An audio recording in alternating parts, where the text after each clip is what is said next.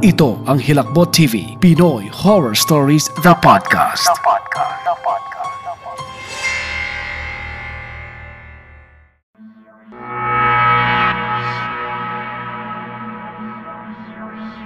Oh, King! Bakit wala ka kanina? Naubusan ka tuloy. Huli ka na. Nagsara na ako eh. Nakangiting sabi ni Melay. Pero huwag kang mag-alala. Bukas may mga bago. Agahan mo na lang ha. Melay, hindi yan yung pinunta ko dito eh. Niyakap nito ang sarili. At pagkatapos ay tinugtungan ng may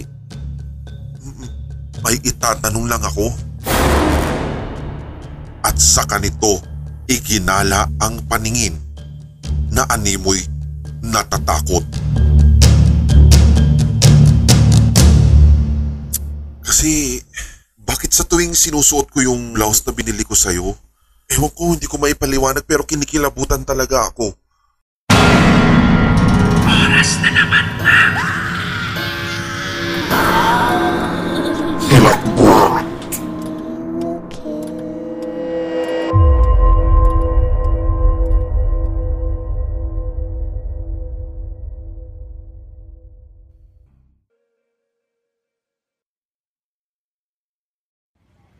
Walang pagsidlan ang kasiyahan ni Aling Melay nang maubos ang kanyang panintang ukay-ukay.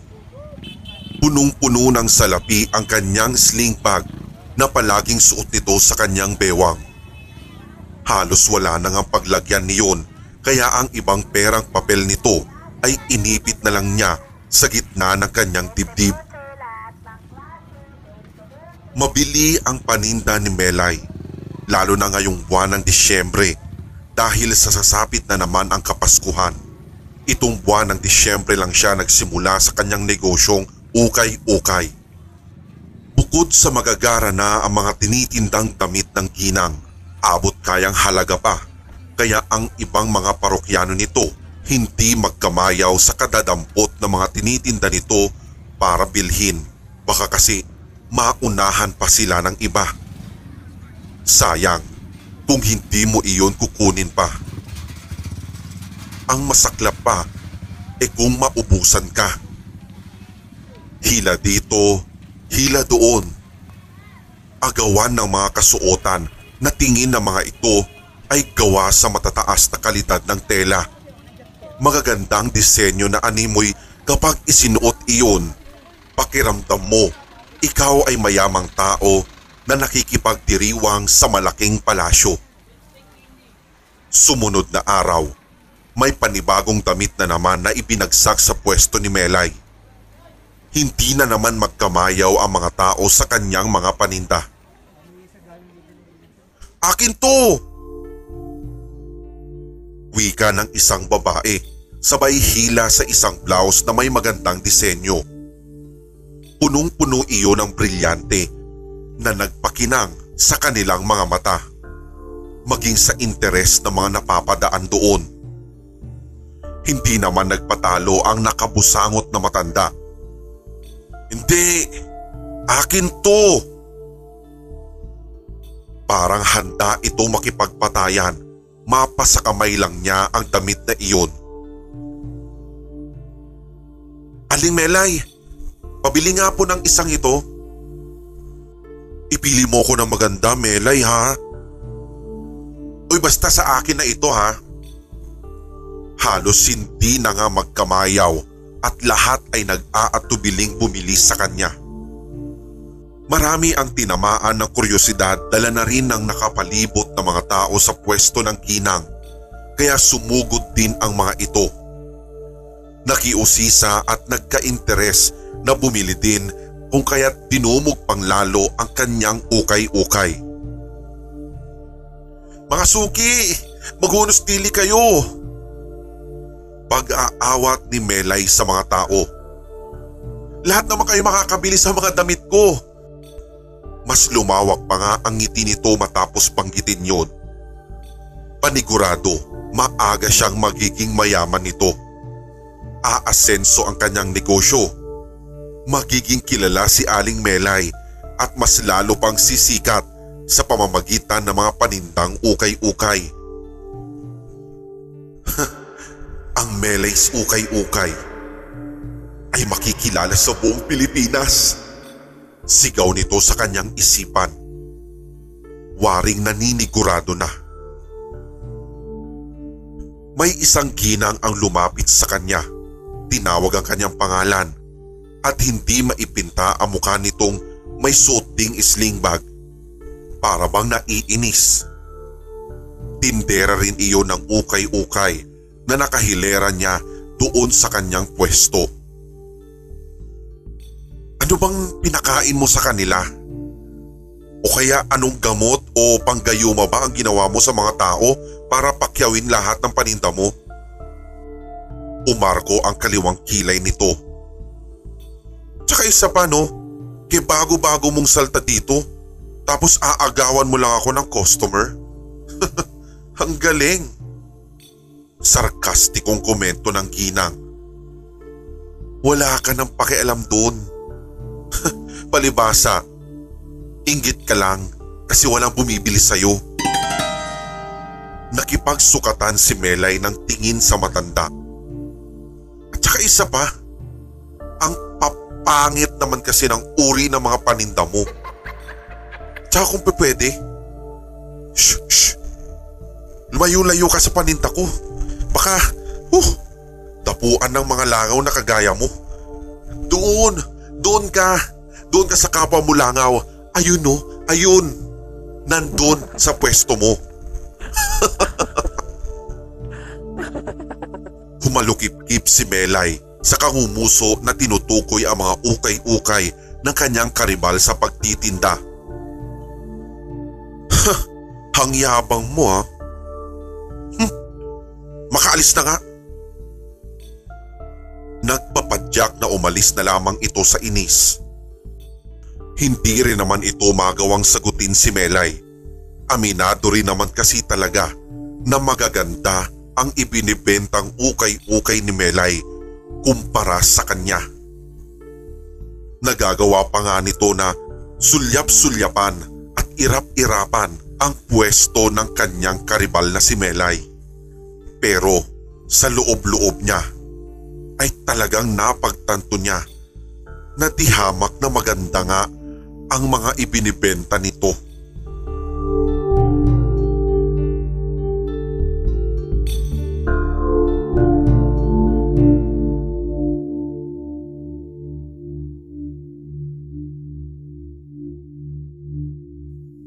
Kinagat na ng dilim ang buong paligid. Ubus na ang kanyang mga paninda kaya mas maaga pa sa 4:00 siya nagsara. Aalis na sana si Melay sa kanyang pwesto nang may lumapit sa kanya na isa niyang suki. Nababahala ang itsura nito na animoy may dinaramdam. Oh, Ging! Bakit wala ka kanina? Naubusan ka tuloy. Huli ka na. Nagsara na ako eh. Nakangiting sabi ni Melay. Pero huwag kang mag-alala. Bukas may mga bago. Agahan mo na lang ha. Melay, hindi yan yung pinunta ko dito eh. Niyakap nito ang sarili at pagkatapos ay dinugtungan ng May itatanong lang ako. At sa kanito, iginala ang paningin na animoy natatakot. Nagsalubong naman ang kilay ni Melay sabay tanong ng, ano yun suki? Kasi,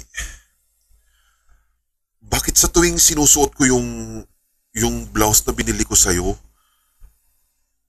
parang sobrang lamig? Tinitindigan ako ng balahibo. Yung bang, ewan ko, hindi ko maipaliwanag pero kinikilabutan talaga ako. Pahayag nito. Makailang segundo pa ay muli siyang nagsalita at sinabing, tsaka tsaka isa pa, nang minsang natulog akong suot ko yun, parang may babae. Basta napapanaginipan ko isang babae. Tapos, ang sabi niya, ibalik ko raw sa kanya yung suot kong damit at saka nagagalit siya. Nanlaki ang mga mata ni Ging kaya biglang sinugod ng kaba si Melay. Sandali pa, nakiusyoso na rin ang isang ginang na napadaan sa kanilang pag-uusap. Suki rin niya yun sa mga damit na ukay-ukay. Ay, tama ba yung narinig ko? Naku, akala ko ako lang yung nakakaramdam. Hindi lang ikaw yung nakakaramdam niyan. Alam mo, Melay, kinikilabutan din talaga ako sa tuwing sinusuot ko yung isang floral dress na binili ko sa'yo nung isang araw. Tapos nung magdebu yung anak kong si Mi, nung nakaraang linggo, suot niya yung pink na gown na binili ko rin dyan sa ukay-ukay mo. May naririnig siyang animoy may nasasaktan daw. Tsaka parang humihiyaw. Alam mo yung hiyaw na parang nasasaktan? Lagi daw niyang naririnig yun habang suot-suot yung gown. Pero nung tinanggal nung anak ko yung gown, tumigil daw yung mga naririnig niyang yun. Iyak nang iyak nga yung anak ko pagkatapos nung dibu. Alam mo yung takot na takot siya? Kwento pa nito. Tumulo ang pawis ni Melay. Naramdaman niya iyon kaya madali siyang nag-iwas ng tingin. Ay, naku naman kayo. Wala yan mga suki. Presko lang talaga sa katawan yung mga binili niyo sa akin. At saka yung mga kakaiba yung mga nararamdaman, huwag niyo na lang masyadong pansinin. Diyos ko naman kayo, magpapasko. Tapos puro mga kwento katatakutan naman yung pinag-uusapan natin dito.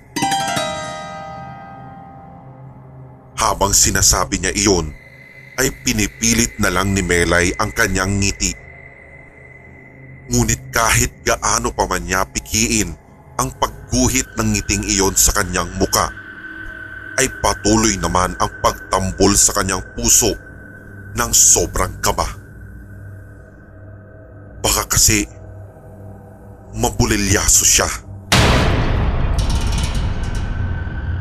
Pagdugtong na lang ni Melay. At saka, yung anak mo naman, Suki, maganda kausapin mo na lang. Kasi baka kung ano-ano yung mga naiisip, alam mo naman mga kabataan ngayon, masyado nang malilikot yung mga imahinasyon. Di ba? Tumango-tango naman ang dalawang kausap ni Melay bago sila tuluyang umalis. Napahinga ng maluwag si Melay. Saktong pagtalikod at paglakad papalayo sa kanya ng kaninay kausap. At pagkatapos, itinirik niya ang kanyang mga mata.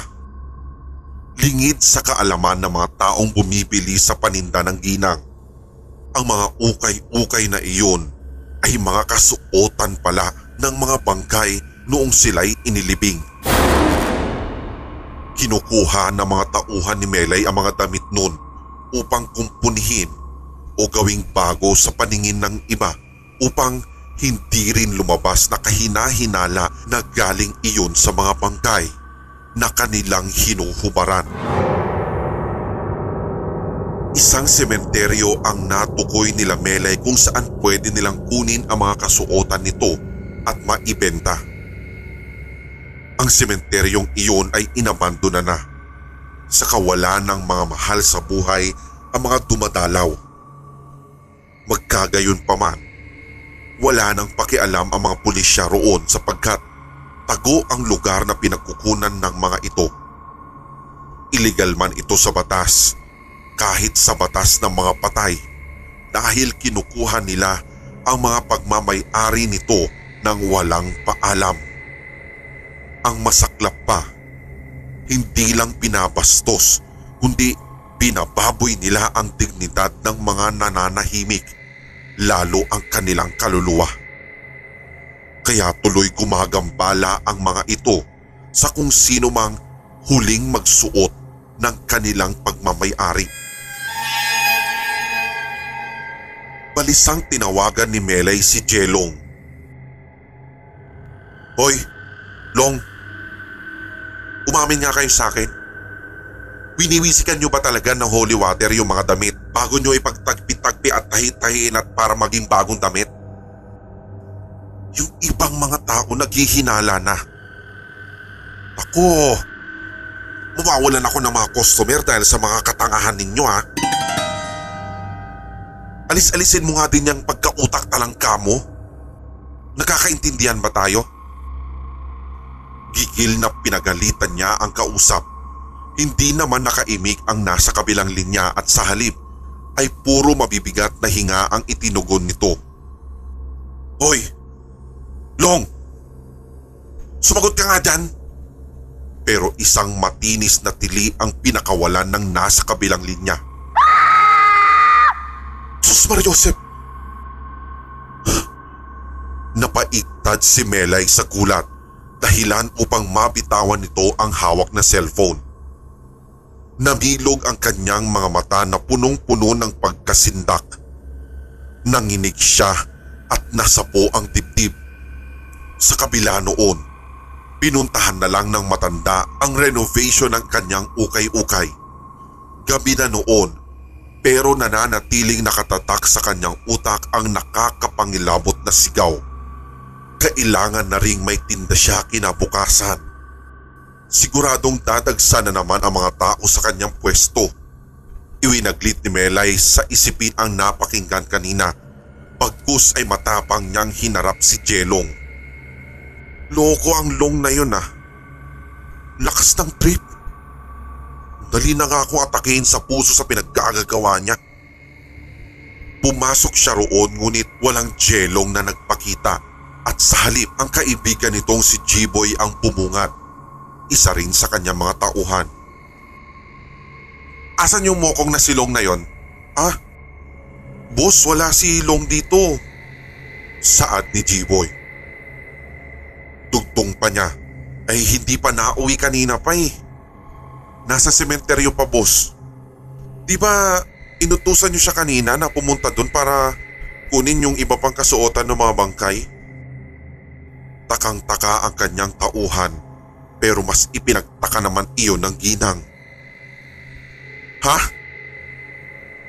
Wala akong inuutos sa kanya ha? Dahil doon, nagpasya na ang dalawa na puntahan ng lugar na mga himlayan. Kapag natagpuan na natin si Jelong, alam nyo na ha? Yung trabaho nyo, gawin nyo na. Mga otoridad niyang utos sa lalaki. Mas maganda kung yung mga magagarang kasuotan yung puntiryahin nyo. Yung mga mayayamang tao. Yung mga maharlika yung suot. Oh, sige po boss. Sige po. Pagsang-ayon na lang ni G-Boy habang nagkakamot ng ulo. Nang makarating sila sa lugar ng himlayan, sumalubong na sa kanila ang malamig na simoy ng hangin. Ikinulong ni G-Boy ang sarili gamit ang mabukol-bukol nitong bisig.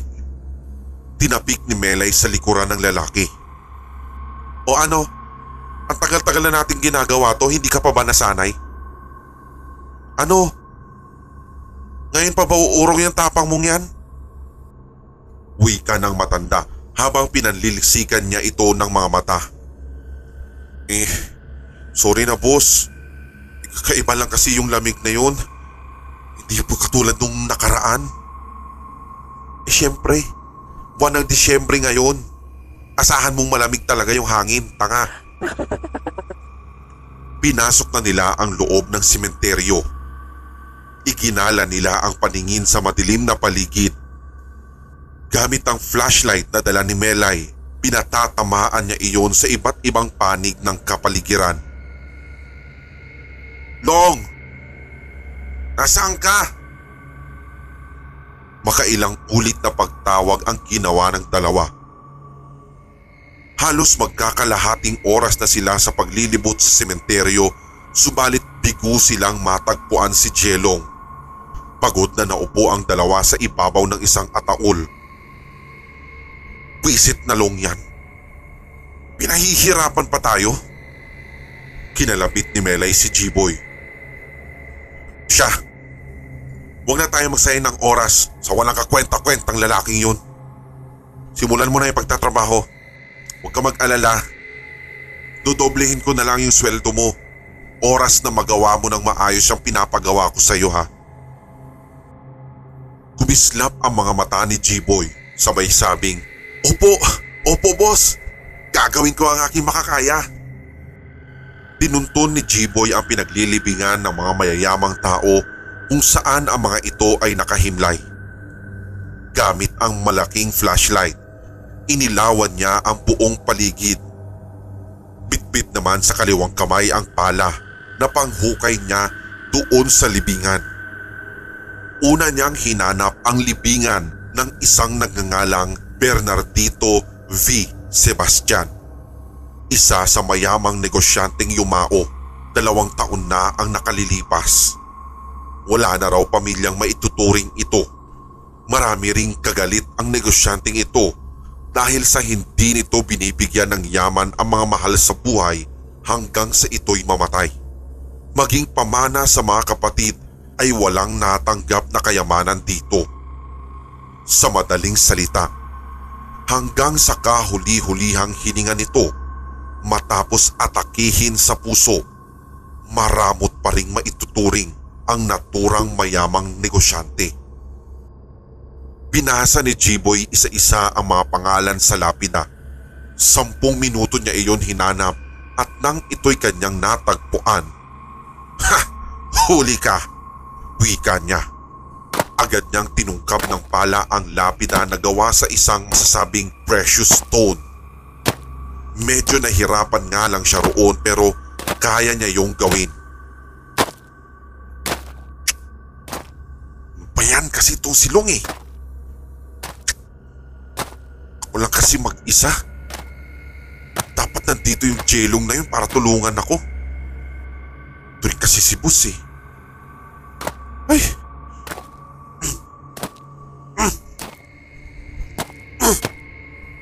Yung iba kasi mga tauhan, tinanggal pa.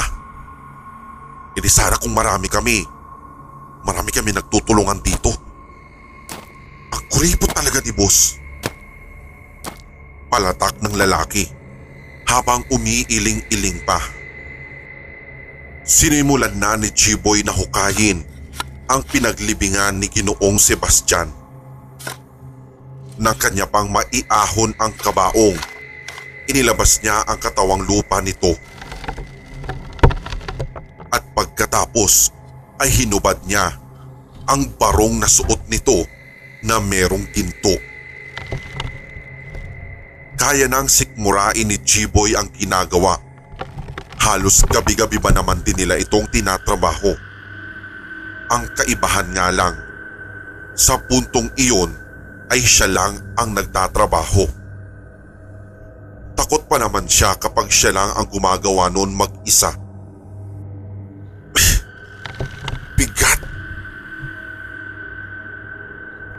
Damn! Wika niya habang nanunuot sa kanyang ilong ang animoy amoy agnas pang katawan. Ibinalik niya ang bangkay sa loob ng ataol. Ngunit nang hilakbot siya nang maramdamang parang gumalaw ito. Mas lalo pa siyang nilamon ng hilakbot nang magmulat ang maiitim nitong mga mata. Napasigaw na lang si G-Boy lalo nang kanyang madinig ang napakamalagim na boses ng bangkay na kanyang hinubaran kanina. Malinaw niyang nadidinig, "Akin na yan! Ibalik mo ang pangmamay-ari ko! Akin na yan!" Asik pa ng bangkay. Pabagsak na umatras si G-Boy at dito'y nakita din niya kung paanong bumangon sa sariling kabaong ang kanina'y bangkay na ibinabalik lamang niya. Padapa-dapa at hindi na malaman pa ni Jiboy ang unang gagawin. Tumayo siyang nangangatog sa takot. Hindi rin maibsan ang nerbiyos na kanyang nararamdaman. Wala na rin siyang pakialam sa flashlight na kanyang nabitawan. Ang mahalaga ay makatakbo siya papalayo sa nangangalit na bangkay. Mabagal lang kung maglakad ang bangkay, ngunit dinig na dinig niya ang malulutong nitong tinig na mas lalong nagpakilabot pa sa kanya. Lalo nang marinig pa niya ang banta nito na, "Kapag naabutan kita, isasama kita sa hukay! Isasama kita! Isasama kita!" Nagpalingalinga siya at hinahanap niya si Melay. Napasigaw pa siya ng pagsabing, "Boss! Boss, tulong!" Pinagpapawisan na rin siya ng malapot dahil anumang sandali ay susuko na rin ang kanyang katinuan dahil sa nararamdaman. "Boss! Boss, tulong! Tulong!" May malamig na kamay ang kumapit sa paa ni Jiboy hanggang sa nagsunod-sunod na iyon at dito'y pinagtulong-tulungan na siyang hilahin pa ibaba. Hindi na siya nakapalagpa at tuluyan na nga siyang nilamon ng kalupaan.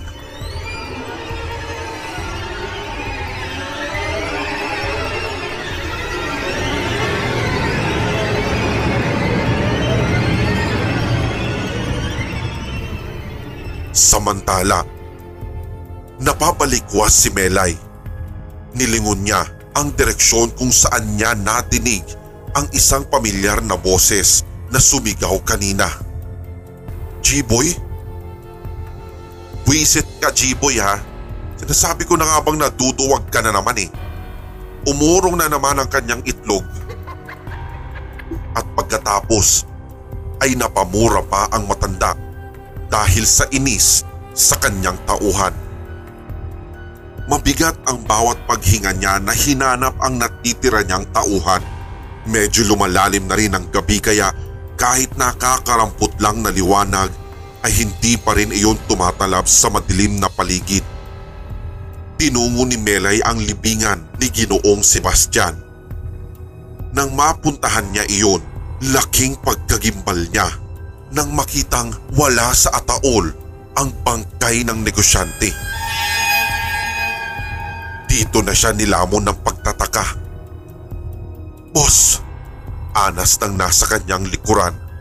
Si Jelong to, boss." Muli siyang nagtirik ng mga mata.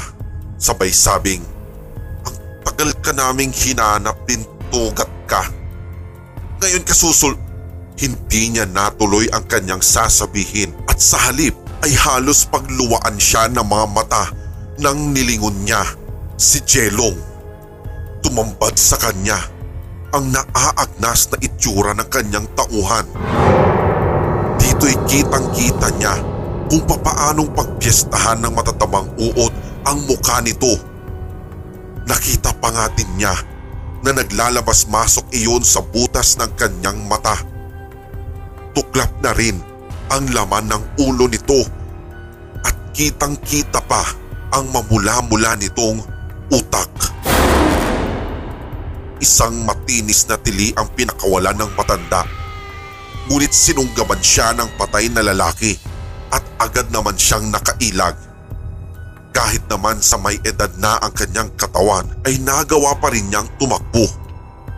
Biglang sumulpot sa hindi niya malamang dahilan ang isa pang bangkay. Saan mang dako siya pumaroon ay halos napaligiran na siya ng mga bangkay na walang saplot sa katawan. Nangibabaw sa kanyang pandinig ang mga daing ng mga bangkay na inalisan nila ng karapatan. Karapatan para mamahinga ng tuluyan. Nagitla na lang siya nang ang isa pa ay nagsalita. "Isasama ka namin sa hukay! Isasama ka namin!" At dito'y May malamig na kamay na kumapit sa kanyang paa. "Ay!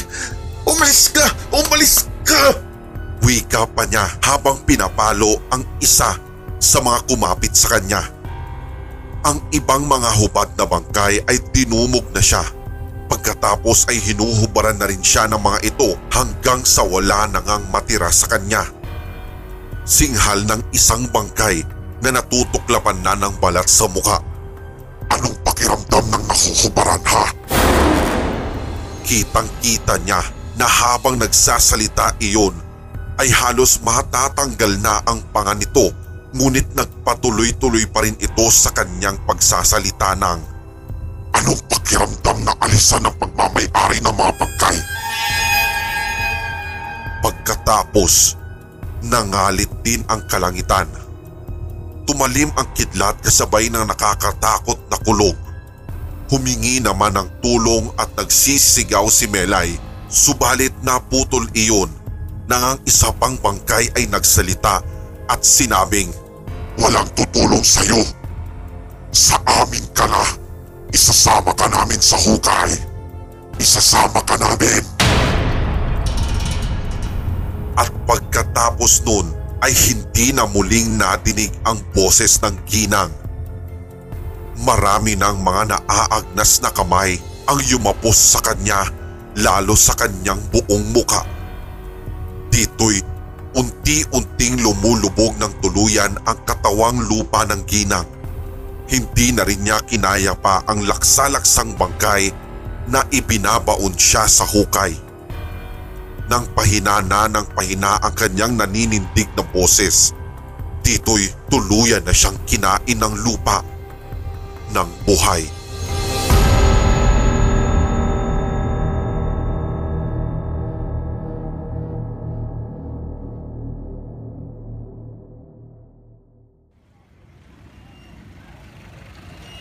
Kinabukasan, maraming mga parokyano ang nag-aabang sa pagbubukas ng tindahan ni Aling Melay. Yamot na nga ang ilan sa pag-aantay kung anong oras siya magbubukas dahil tanghali na rin nang mas lalong tumagsa ang ilan. Hanggang sa isang kasuki ni Melay ang lumapit sa mga tao. Anya, "Uy, alam niyo bang balitado na natagpuan daw yung huling suot ni Melay dun sa abandonadong sementeryo?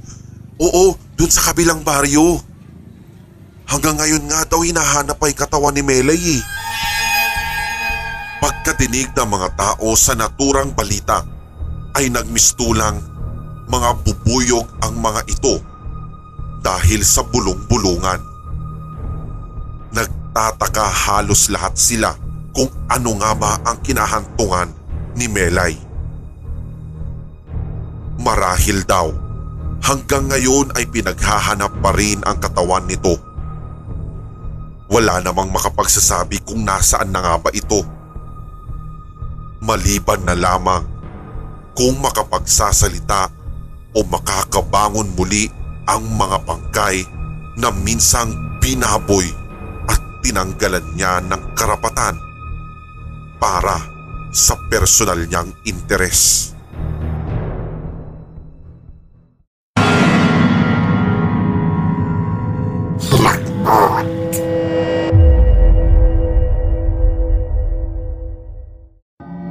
Inyong napakinggan ang tampok nating kwentong katatakutan dito sa Hilakbot TV Pinoy Horror Stories The Podcast. Maaari kang magbahagi ng iyong sariling kwentong kahila-hilakbot sa pamamagitan ng email ricoloco87@gmail.com o sa sindakstories2008@gmail.com. Pwede rin via Messenger ng Hilakbot TV Official Facebook page. For more Pinoy horror stories and Tagalog creepypastas, tumutok sa ating channels Hilakbot TV at Sindak Short Stories. Ganun na rin sa HTV Podcast. Follow, subscribe, and hit the notification bell. Hanggang sa susunod nating kwentuhan at takutan. Maraming salamat mga certified kasindak at solid HTV Positive.